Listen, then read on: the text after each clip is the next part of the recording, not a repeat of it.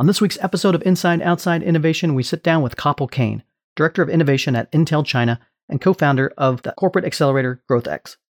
Kapil and I talk about his journey from his early product development days at Apple, working on the first touchscreen, to today where he runs Intel's award-winning accelerator. Let's get started. Inside Outside Innovation is the podcast to help new innovators navigate what's next. Each week, we'll give you a front row seat into what it takes to learn, grow, and thrive in today's world of accelerating change and uncertainty. Join us as we explore, engage, and experiment with the best and the brightest innovators, entrepreneurs, and pioneering businesses. It's time to get started.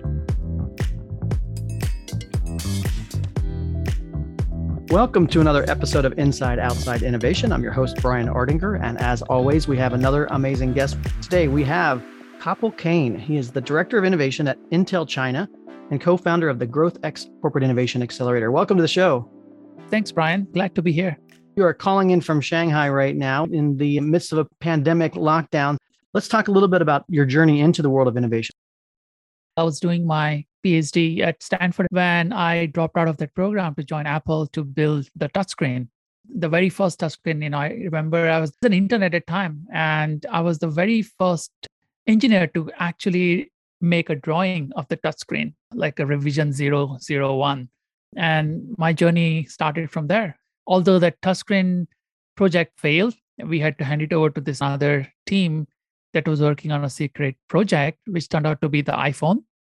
But my last project at Apple was iPad. So I came around full circle.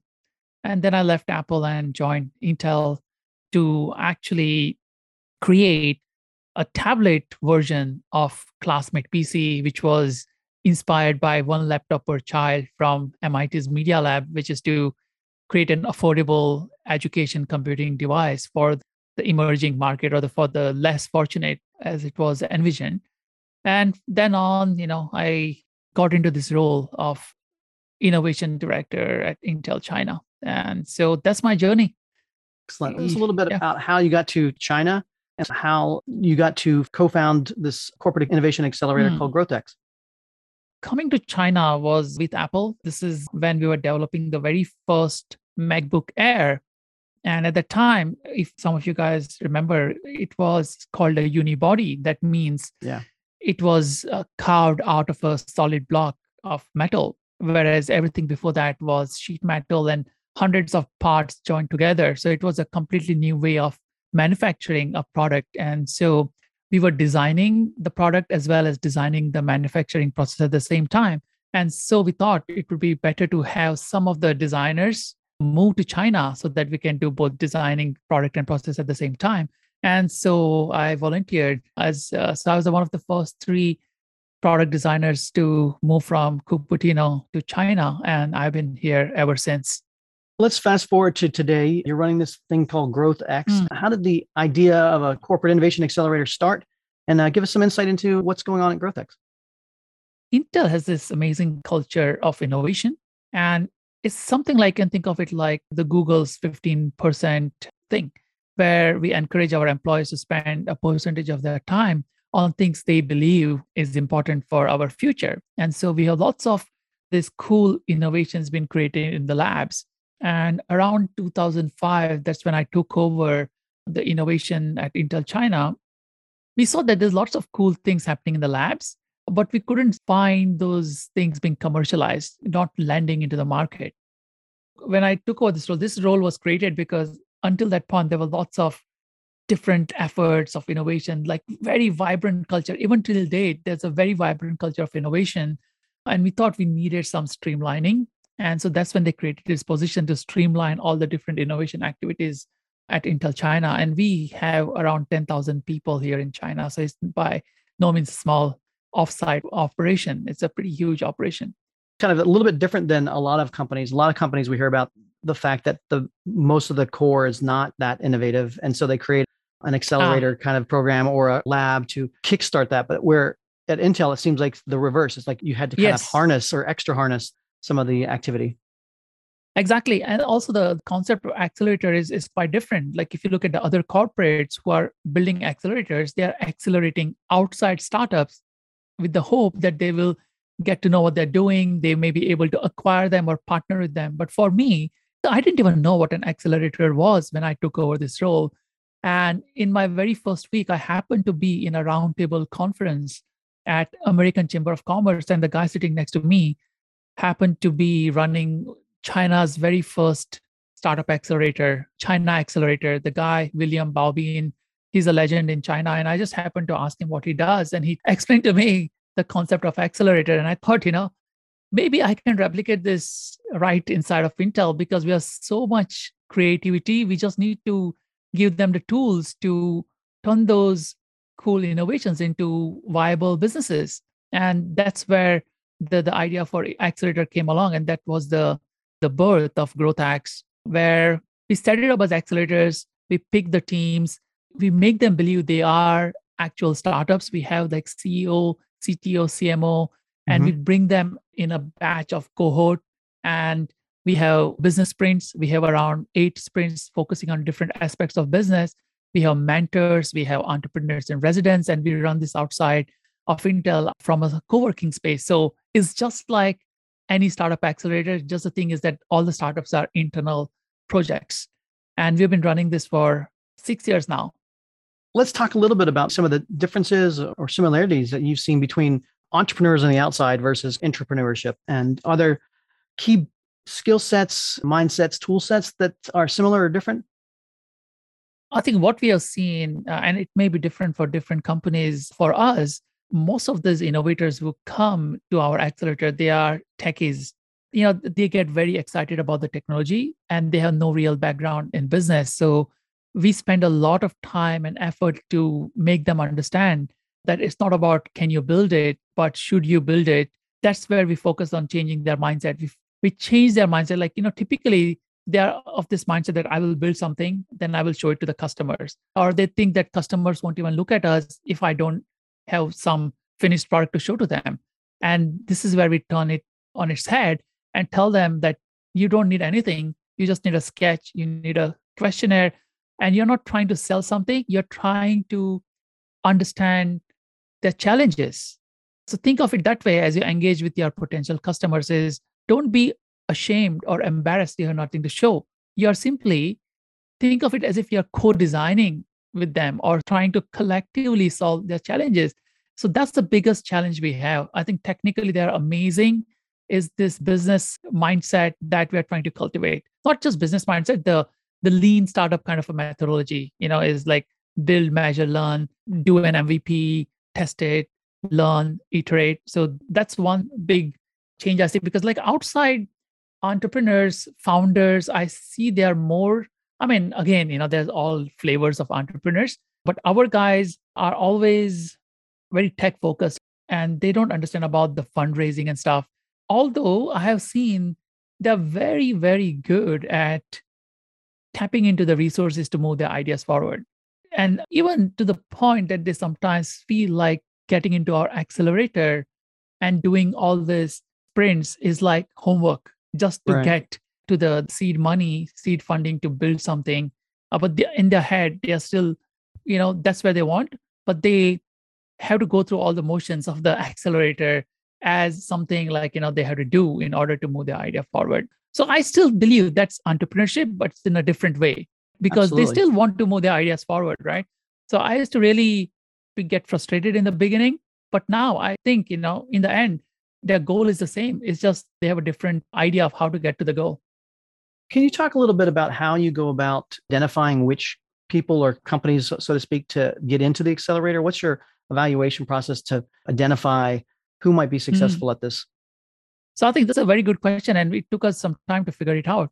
There are a few things. The ideas, they align strategically to where Intel wants to go. That's one thing. Second thing we have also realized is we are good at accelerating adjacent innovations. That means building something on top of something that exists rather than these breakthrough moonshots. There are two reasons. Just because we are in China and our employees, they interact a lot with our customers who are based in China, right? Like all the electronics are made in China. So typically they come up, their innovation ideas are about how can we empower our customers? They're more customer centric. They're more something that, hey, we have this product. If we tweak it this way, I can open up a completely new market segment, which can bring us millions of dollars, rather than saying, hey, let's invent a new chip or let's invent a completely new manufacturing process. So Right. that's the second thing. The third thing we look at is like a founder accelerator fit is,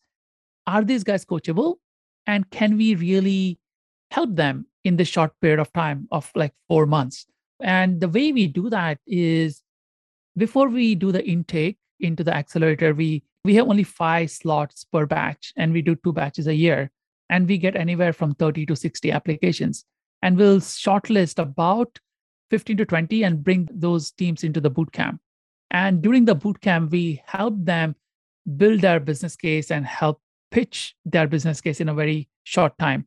And during this boot camp, we also challenge our founders to go and actually talk to the customers, make cold calls, or do a survey. Right. And that tells us if these guys are really willing to get out of the building or not. And we also see if they're incorporated the advice from the coaches into their final pitch or not. So we also make our evaluation based on that. So it's like, the kind of innovation, the strategic fit to Intel, and the founder accelerator fit as well. Are only teams coming into the accelerator, or do they have to have a team, or can an individual founder apply? Individuals can come in, but once they get into the accelerator, on the very first sprint, their assignment is to resource their team with the CEO, CTO, and CMO at the minimum. And that allows them to have enough people to actually run experiments and create something to move it forward. Yeah, and also the skill, because typically, like I said, if a founder is very bright technologist, he may not really understand everything on the business side. So we encourage them to get people from the sales and marketing groups to join in. And we also give them enough budget to hire interns, an MBA intern, for example, to act as a CMO. And also, to hire tech talents as well for that short period of time to work on their ideas so that they can focus on the business side of the things. So I'd like to talk a little bit about the balance between this inside innovation versus outside innovation. So companies that come through GrowthX, are they expected potentially to spin out into a startup outside of the company? Are they been brought back in, these technologies? Talk a little bit about this inside-outside balance.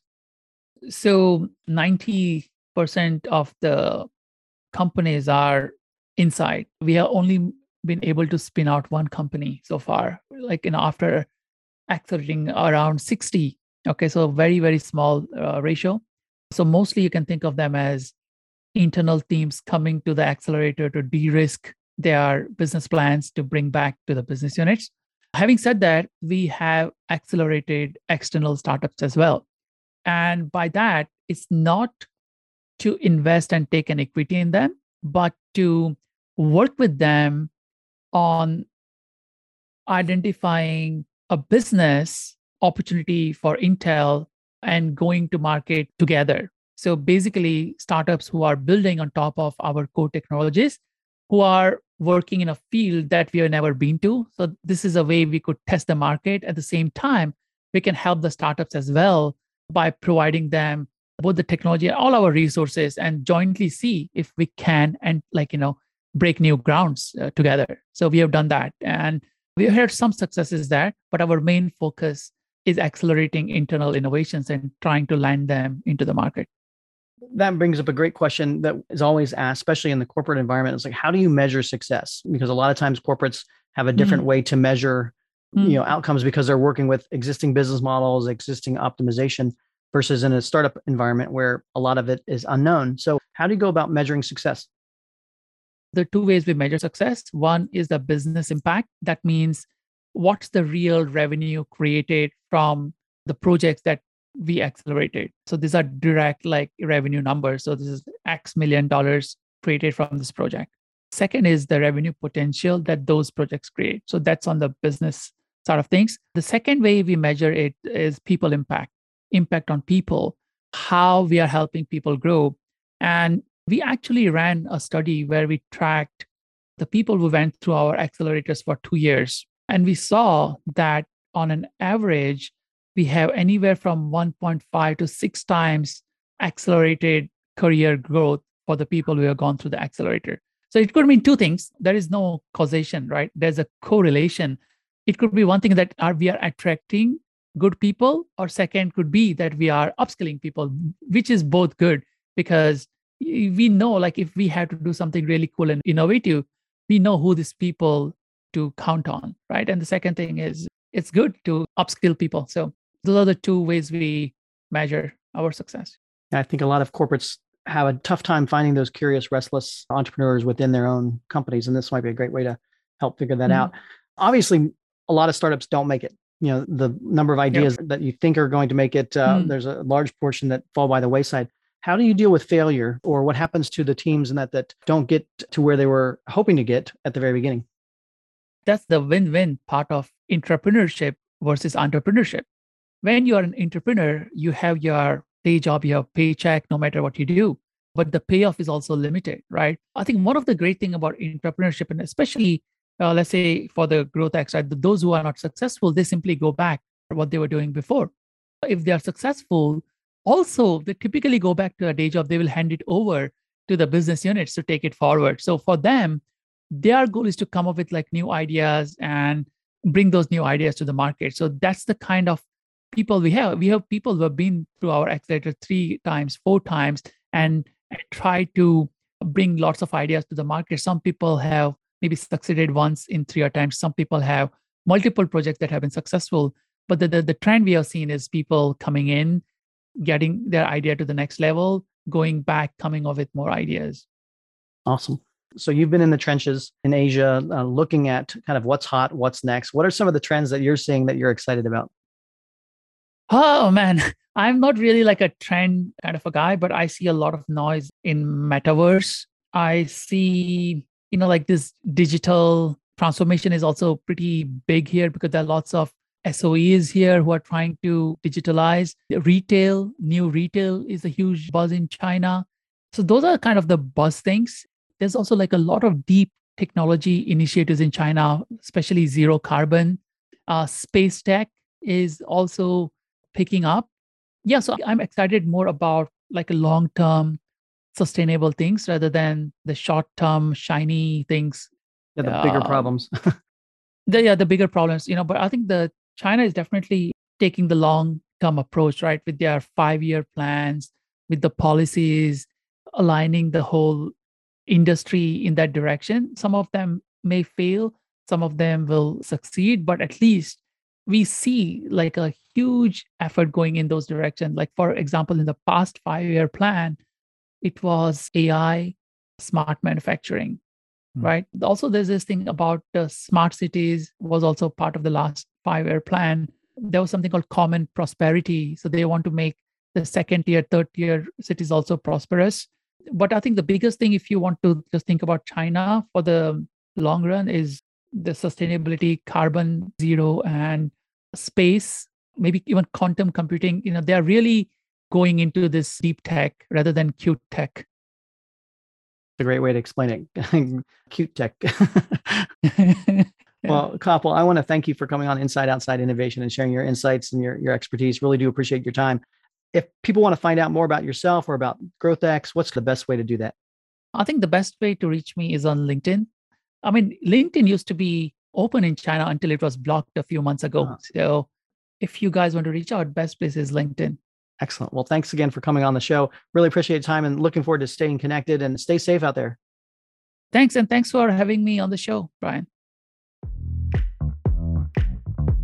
That's it for another episode of Inside Outside Innovation.